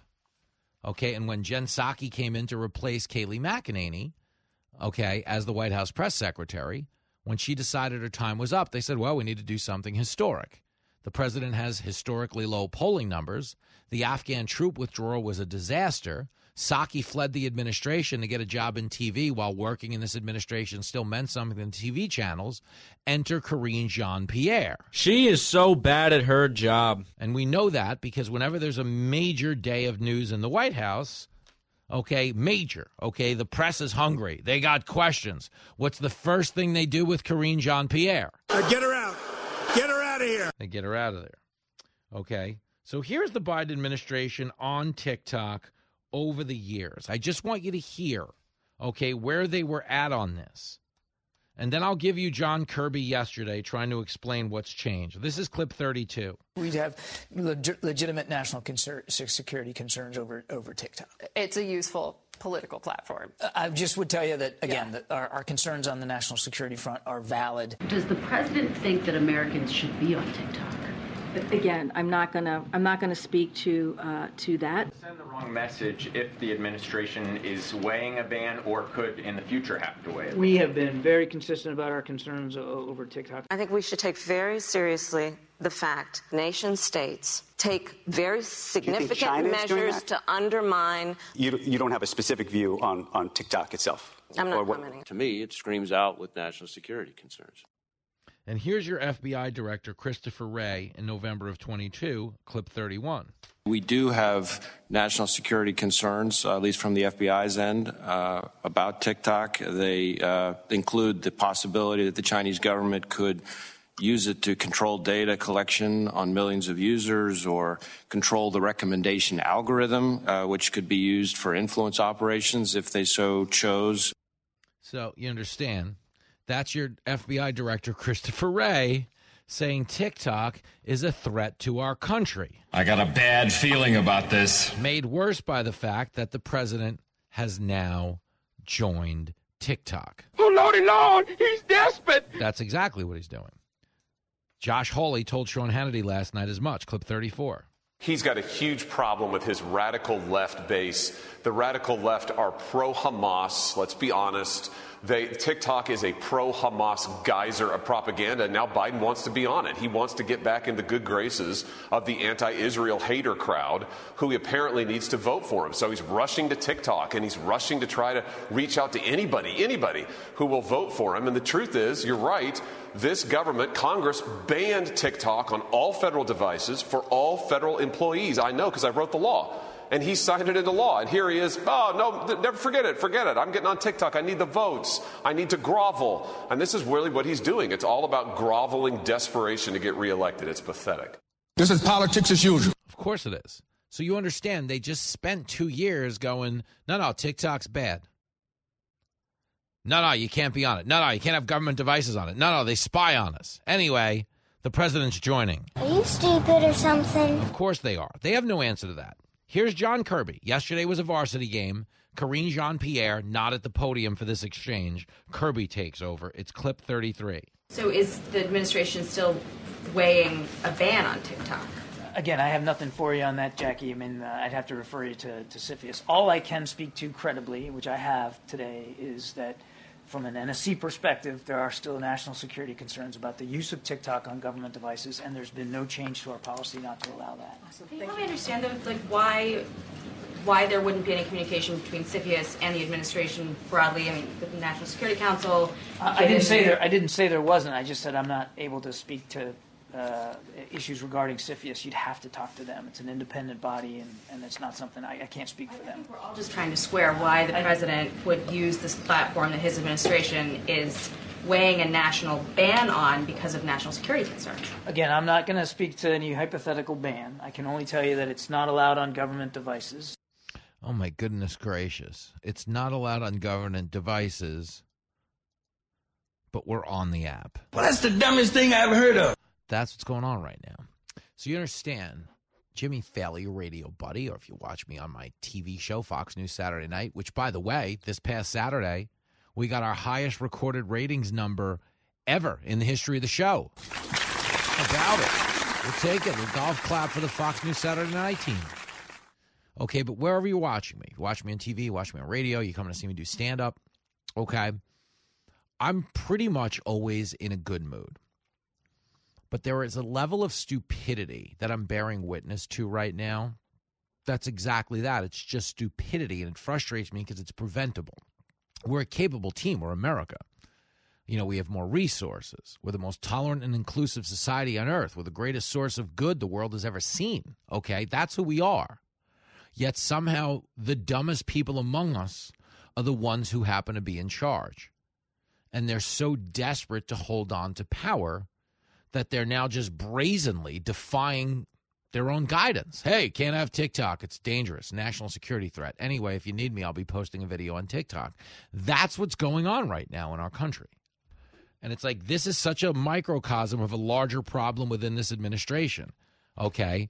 These people, these stupid people, are so brazenly political and transparent that it's impossible not to notice they're stupid. You can see it from space because they're just that dumb. Oh, you're right. And when you're right, you're right. And you're always right. This is Fox Across America with Jimmy Fallon. There it is, Fox Across America with Jimmy Fallon, Brian Brenberg around the corner.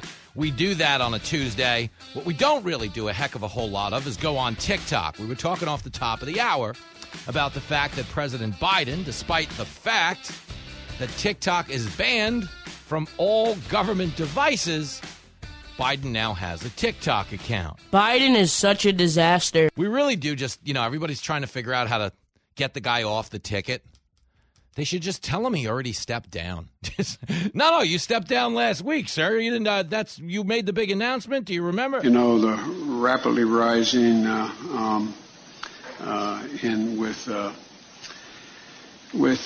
don't know. Guy's a mess, man. The guy's a mess. We're going to talk about it with Brian Brenberg, and we will, of course, get back into this foreign aid deal. Where, man, oh boy, oh man, I've been worked up today. If you're just tuning into the show, I'm a little cranky today, okay?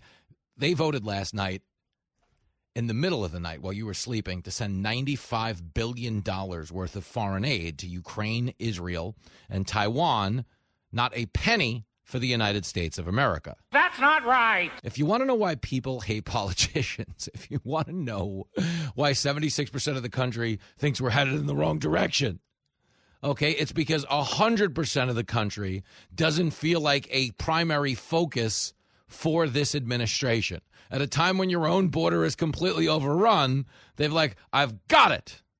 We'll send $95 billion to the other borders around the world. We have people in Washington that don't know what they're doing. No, there's really never been a dumber time to be alive. The only thing for me that I consider to be an upside in this moment is stand up. I hate that the world's on fire. And I tell you, I'm always out here roasted radio marshmallows. But it's helping on the road. If you guys want to go see me March 1st in Idaho Falls, some seats left at the Colonial Theater, it'll sell out because people need to unplug from all of this insanity the Crest Theater in Sacramento, March 2nd. Hey, girl, we're going to move some product because, again, these are big venues, but people now, more than ever, they really do need to laugh. Like, people come up to me after my TV show and thank me. And believe me, as a comic, that's not normal. Normally, people come up to you as a comic and they're like, I'm sorry you had a rough childhood. How can I help you? You know, here's $20 to get some cat food for yourself. You know, I know you're in a bad spot to be in showbiz. It's a totally different world now. And I love the turnout at these shows. I'm thankful for it.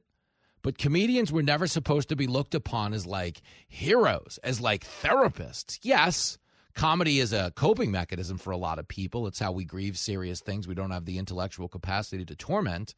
But we weren't all supposed to find ourselves in that position. The sad reality of right now is you look around the country and everybody, I mean everybody you look at, is on the verge of snapping. I'm as mad as hell, and I'm not going to take this anymore. It ain't good, man. And when you talk about the incompetence at the tippy top of the government, it's just impossible. It's impossible right now to look out. And it was very naive of me because I didn't know any better.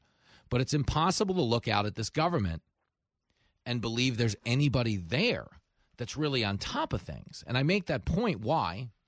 Because when I was a little kid, like I really grew up. I mean, I grew up under Reagan, so we certainly had better leadership at the top of the government. But I really grew up in the 80s, even in the 90s, okay, when we had a president who was using interns as a humidor. This is not okay. But I still believed as a young man that the people who run the country, okay, are like these infallible, America first, hardwired commandos that only know how to win. Okay, we're now in my adult life witnessing a staggering level of incompetence. When you look around the Biden administration, when you look at what they're doing, that foreign aid bill, okay, we're $34 trillion in debt right now. And they're like, I've got it. I've got it. We'll send $95 billion to the other side of the world. Country is being destroyed by stupid people, by very stupid people. I keep coming back to it. And I think that's my bigger problem. Like, we talk a lot about, Biden, he's cuckoo for Cocoa Puffs. The guy doesn't know where he is. That's true. Okay, but the reality is whoever is in charge is doing even worse than he is. Tell him like it is. You don't look at again, we watched Biden again yesterday, wandering around the stage with the leader of Jordan. Took him 6 times to find his place on the stage and figure out where he was supposed to be. We have a president that is clearly not all there. This isn't new, but the stunning level of ineptitude we're witnessing from the bureaucrats that are forcing all of these other policies down our throats is what's really destroying the country. It's why I don't get mad at Biden. You know, it's not his age, it's his condition. There, but for the grace of God go I.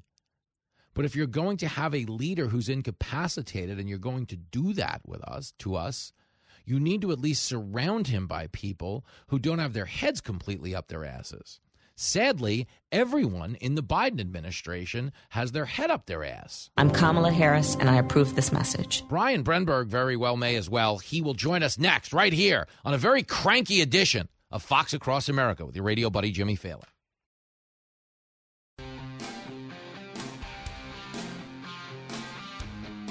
It is Fox Across America with Jimmy Fallon, fired up on a Tuesday. I have to tell you, it's been a very cranky show, a chippy show. The champ, very worked up. Joining us now to talk me down from the ledge, if anyone can do it, the host of the Big Money Show. Settle down, all right? Come on, baby. This place is a mess. You're throwing things, monitors smashed. Brian Brenberg is in the house, my cable news corner man, my man.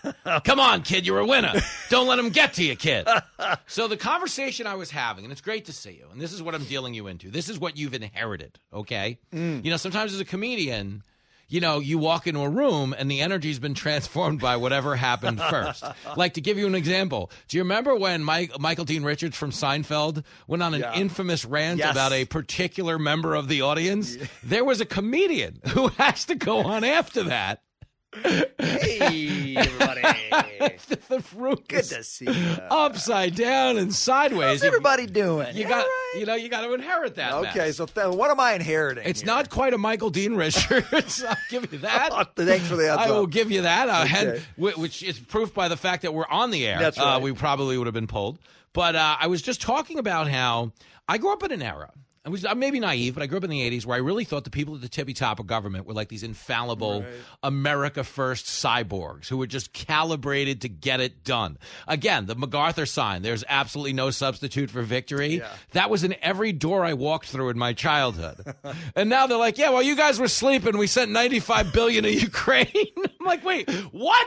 Right. Like, and I get it, okay, but can we get $1? And the answer is no. No. But that's why I'm chippy. Am I right to be a little chippy? Well, I was thinking about this too. You know, you had guys in the past who were like, "Oh, we're at war. I'm going to lead a charge up San Juan Hill or something." You know, I mean, they're kind of out front, like doing it, and be like me. And now it's all on the sly, or like you wake up in the morning and you find out these guys have $100 billion. Yeah. Like, that's what I mean. But at 3 a.m, any business transaction that goes down at 3 a.m. is not off the books. I'm speaking Okay, to you as a former New York City cab driver. There's not a 3 a.m. transaction you can get a receipt for. It is true. You know, you kind of use that business comparison every once in a while. Like, you know, if you had a CEO who was being characterized in an independent report as elderly and forgetful. The shareholders might say, let's make a move. Yeah. And that would happen. Doesn't happen in our government. Or if you're doing deals like this off the books, eventually somebody comes in and says, well, that one might have been a good deal for you. Now you're going to think about that behind bars for a while. Thank you. Brian Brenberg is in studio. He's had it now. Now he was supposed to calm calm me down. I got to, geez. Now he's Thanks chipping. a lot. It's just like Macho Man Randy Savage just walked into my studio. You told some of the biggest lies that I've ever heard of in my whole life. You were supposed to calm me down. You better snap into a Slim Jim or this whole show's going off the rails, Brenberg. Anytime I can hear the Macho Man, it makes my day better. It's a win for the American people. What an entertainer. So the other level of incompetence that kind of jumped out at me, and this is something else I was talking to at the top of the hour, is TikTok is banned from every government device. Yet they just, clearly the president isn't on TikTok, but they did open a TikTok account for the president. Yes. Does that not kind of contradict the marching order here as it pertains to our attitude towards TikTok? Well, first of all, he is so bad on TikTok. Yeah. I don't understand why you think going down that road's going to help you. Number one, forget about whether you should be on TikTok. He looks like if you had a poster of the guy, if you meet the following criteria, you should not be on TikTok, it would be him. He is the textbook definition of don't do that. But then, this is where the Teddy Roosevelt thing really came to mind. We made it illegal to have this thing on federal devices. And the guy who's supposed to be the CEO of all those federal devices is saying the way I'm going to win the election is to get on it. You can't even make that up. We have people in Washington that don't know what they're doing. I think it's a good way to say it. I don't know. I'm very sound happy because the more the audio clips talk today, the less I will. That's right. Because I'm going off. Okay, I've had it. Because back to that whole point. And never mind the fact that you're trying to, I guess, curry favor with younger voters. Of course. But you can't do it with a guy who refers to it as the TikTok. You know what I'm saying? I'm saying. This guy's hip over here. Look at this hip cat. I'm on the TikTok talking about shrinkflation, which, by the way, okay, they caused shrinkflation because of the reckless spending that brought on inflation. Yeah. And now we say, this isn't right that they do that. So basically what this whole administration keeps doing, Brenberg, is starting problems and then being like, it's not right that people are doing this to you because of the problems we started. You got me again now. The shrinkflation thing, too. He's out there complaining about shrinkflation. And what he doesn't get is shrinkflation's actually helping him. Yeah. if shrinkflation wasn't happening, those bad inflation numbers we got today would be worse. Yeah, actually. I was going to say that. Prices would go the other way. They would be worse. So he should be out there to companies saying, thanks for taking one on the chin for me, because everyone's complaining to Oreos about their smaller packages and not that inflation's even higher than it is right Think now. about that. That poor gal at Oreos would really be hearing That it. poor Oreos Whoever gal. She's just answers twisting those things, and she's like, thanks for calling smaller Oreos. packages. Beth speaking. And to be clear, we're both guys that have called Oreos in the past. Oh, yeah. So let me talk to you about Oreos since you brought it up, because I need to lighten the mood. And that's generally our job on this show, is to lighten the mood. Yeah, come on. I don't feel like we're fulfilling our obligation to the American people. Take in it this hour down, today. man. Downshift a little bit here. Let's go. Is there anything better? Okay, and we're going to talk about this through the lens of Oreos. I'll invoke a Chips Ahoy or a homemade chocolate chip. I really don't care your preference. But the point is, what's the better scuba cookie? And a scuba cookie is when you're dunking cookies in milk, but it breaks in half and goes to the bottom of the cup, and now resides there. Now we got a salvage situation. Yeah, you got to go get that cookie at the end of the cup of the milk. Pound for pound, there's nothing better you'll ever consume than a scuba cookie. No, there are times when I intentionally scuba the cookie. I know what I'm doing. Thank you. The way I'm dipping is creating a breakage, right? Structural integrity goes away. The thing falls. I love to salvage an Oreo. I personally love to do the Oreo. Like, you take it all the way down to about the first knuckle in there. And so it's then kind of a self-scuba in a way. It looks like the last scene of Titanic. It just breaks in half. Then there's a Kate Winslet's floating on a small piece of cookie that's clearly big enough for two people. Right. But she won't let Leonardo DiCaprio get on, so he freezes. You can't do that. In the movie, they really dubbed the real line. He didn't say, "Don't ever give up, Rose." He was like, "Move over." Move over. Rose. You look at his lips carefully, you can actually kind of see overdub. That was an overdub. Unbelievable. Brian Brenberg's in the house. We're talking about scuba cookies, which does restore order. Have you ever had a pecan sandy scuba cookie? I have never. I've always thought of that as a dry cookie. It is. Exclusively dry cookie. Now let's talk about it. Okay, because you see it as a land-based cookie. I see it as a terrestrial cookie, okay? Little do you know, as scuba cookies go, a pecan sandy really does, it's like the ZZ Top video of cookie makeovers. You know in the ZZ Top videos, they'd find like a boring ho-hum girl, and then she'd take a ride in the ZZ Top car, and she'd come out with like the leggings and the hair. She looked like a daytime stripper. And you loved it. Well, that's the pecan sandy if you scuba cookie it. It's a whole nother cookie. I could see that because the pecan sandy does kind of have like glasses on and the hair pulled up in a bun. Strangest thing in the world. I once dunked a pecan sandy and She's Got Legs came on from the bottom of the cup. Came right out of the cup. It's the best cookie I've ever eaten in my life. This is what we should be talking about, Brenberg. The pecan sandies, they were so rare, yeah. For me as a kid, though, that it's almost like when you got one, you didn't have time to assemble the team. You had the cookie. And if I don't eat this now, it's not going to be here. So forget about any of the, accompaniments. Forget about the milk. We don't have time to get the milk. Certain cookies don't have spin-offs. You're right. That's right. Like, you need to be a mainstream. Like Oreo get a spin-off. It gets a double stuff. Right. Chips Ahoy gets a chewy Chips Ahoy. Pecan Sandy gets a bite, immediate bite, and away we go. Because you don't buy them as often as the other ones. That's right. Did you ever have a Fudge Town growing up? They kind of went away. Some of the listeners might recognize the phrase, but there was a thing called a Fudge Town, Brenberg, and the box had a sheriff on the cover, and he had a yellow badge and a white hat on his head that was like hanging off his head. He kind of looked like Buford T. Justice in Smokey and the Bandit. Yeah. But it was essentially a chocolate wafer with a chocolate inside. But it was done in a way that I don't know what kind of weird cream filling they were using, but to like a little kid, like a fat pre-diabetic 5-year-old Jimmy Fallon, the Fudge Town was my go-to cookie on land or at sea. And when I was about 12...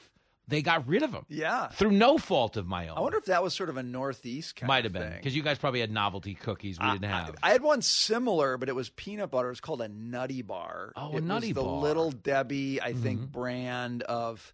We didn't have Little Debbie. We had Lil. We couldn't afford Little Debbie.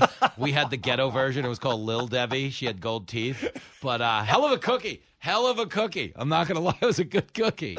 You make do with what you got, man. You got to play the teams on the schedule. You got to play the teams on the schedule.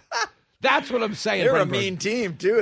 I'd throw a few elbows. Little Debbie didn't mess around. You don't mess around with her. Well, that might be the end result of shrinkflation, too. That Little Debbie would have to become Little Debbie to help with the packaging. But essentially what I'm seeing, and this is what, if I was looking forward towards Election Day, and it's so heartbreaking when you realize we're like a legit 9.5 months out right now. Yeah. We're 9.5 months out now. They're already, one guy has dementia. They're calling the other guy Hitler. Right. As we've said in the past, in comedy, you don't open with your closer. If you're opening on Hitler, you've put yourself in a tough position in terms of rhetoric. Where do you go? I don't have an answer to that. And then you've got the Biden dementia thing. But essentially what I think we're going to watch until somebody comes off the ticket, and he may come off the ticket, but assuming he doesn't, this is the election from here to November. It's going to be so chippy and awful that I do think we need to factor in more cookie analysis. Well, I was going to say we're probably going to eat a lot more cookies. Yeah. We're going to feel so bad at the end of every day. We're going to reach for the Fudge Town. We're going to call for the Fudge Town to come back. If this is a year for it to make a comeback, we it could revive the Fudge Town. Revive the Fudge. Things get so bad, the Fudge Town sheriff comes back. And this time he's not wearing a white hat. Well, they defunded that guy. In the summer of 2020, they defunded the Fudge Town sheriff. So that's why I lost my cookies. They were like, no, it's law enforcement. We can't support it. Now you got no sheriff. It's unbelievable. You know what actually happened to the Fudge Town sheriff? He got beat up by a couple of migrants and he stopped showing up to work.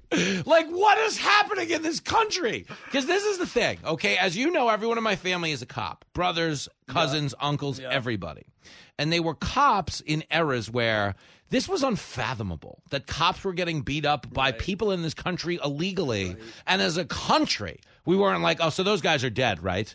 And to be clear, other countries wouldn't allow this to happen. Right. So are we, I guess this is the chance at optimism, okay, and we can leave on this. Do you think we are at least hitting an inflection point where necessity being the mother of invention, society is starting to understand the need to recalibrate? Do you think we're close to that? Yeah, I do actually. There's a story in the kind of related, but in the Wall Street Journal today about how companies have stopped hiring these ESG, environmental, social governance people who basically want to make everything your goal except making money.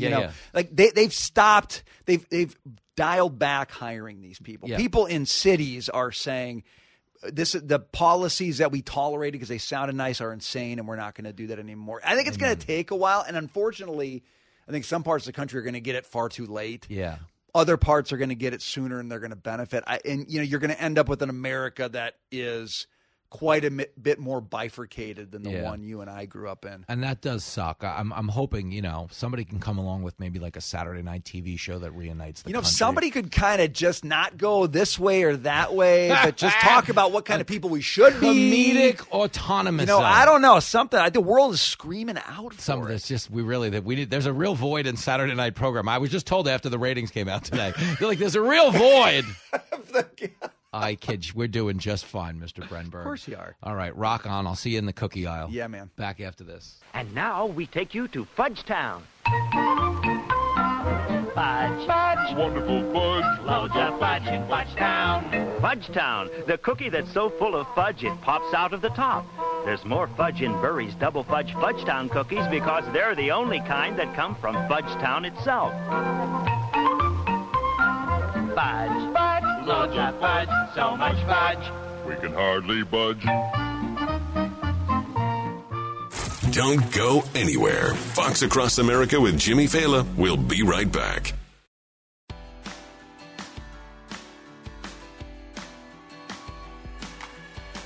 Bottom of the ninth here on Fox Across America with your radio buddy Jimmy Fallon. Off to get some Fudge Towns when this thing is over. That's not the case. It's a weekday. Fox ain't feeding me. Put that cookie down now! I kid. And if you want to see me kid in person, here is the stand-up schedule. We added dates. Man, oh boy, oh man, is it going down. Colonial Theater, March 1st, Friday night. That is coming in a hurry. Get your tickets. March 2nd, the Crest Theater in Sacramento. March 8th, the Amaturo Theater in Fort Lauderdale. March 9th, Ponte Vedra Concert Hall, Ponte Vedra, Florida. Then, of course, we head to the Helena Civic Center in Helena, Montana on the 29th. We go March 30th to the Fox Theater in Spokane, Washington. And then we're back on the West Coast the following week at the Federal Way Performing Arts Center Friday night, April the 5th. Saturday, April the 6th, the Egyptian Theater in Boise. That's another rematch. April 13th, Huntsville, Alabama, the Mars Music Hall. Michael the Trucker's going to be there. Tommy and Laura Daniel and their dog Lincoln. They named it after my son. Dog is going to be there as well. Okay, and then, of course, May 11th, we are at the Wetzel Performing Arts Center in Sarasota, Florida. May 18th, the Schubert Theater in Boston, Massachusetts. June 7th, the Majestic Theater in Dallas, Texas. There are a host of other dates as well. The tickets are not on sale yet, so I can't legally talk about them on the air, or I'm going to have a real problem on my hands. Somebody ought to belt you in the mouth. That's what they say. They come right down here. They threaten me. They look at me. Look, Mr. Fudgetown. Okay, you're not going to be able to chew if we have to pop you for mentioning these dates early. They run a tight ship on Fox Across America. But the bottom line tonight is your radio buddy will become your TV buddy. I'll be joining Laura Ingraham in the 7 p.m. hour. And, of course, if you didn't get a copy of the Cancel Culture Dictionary, it's foxnewsbooks.com. Foxnewsbooks.com. If you wanted a signed copy for yourself or your family, it is jimmysignedbook.com. Listen, people who listen to this show every day are going to agree with the book. But people who hate Fox, people who would presumably hate me because of where I work, would read this book and they'd wind up liking I don't know if they like me. I don't know if they like Fox, but they'd agree with every word in the book. He's a lousy dad, but he's right. I have the argument down in terms of what we're doing wrong in society. And again, I'm not here on the air selling you on the idea that I can fix it. The only thing I can do is help everybody chill out, because that's the biggest problem we have right now. As we head into this election cycle, okay, it's so contentious. And there's no other lane to re-election for the Democrats other than to call everybody on the right a white supremacist transphobe, okay, some type of climate-destroying heathen who's going to get us all killed. That's essentially their pitch to the American voter, okay? On the right, they're obviously going to try to prioritize issues, but they'll have problems because Trump does have very high negatives. So there's no way to look at this thing and not see a food fight coming down the pike. So at the very least, if you're one of the people that is just calming things down, that believes what they do and is going to go out and vote accordingly and encourage other people to vote accordingly, you are part of the solution, okay? There's a lot of people out there fighting like cats and dogs that are part of the problem, but I very well do believe are capable of seeing the light and coming our way, and that is why I never stopped selling you my book. That was all just a plug. You ought to be ashamed of yourself. But a necessary plug because the country needs it more than ever. Show's over, pay up, get out. You know the deal. Be a Republican, be a Democrat. The only thing we ever ask is that you don't be a...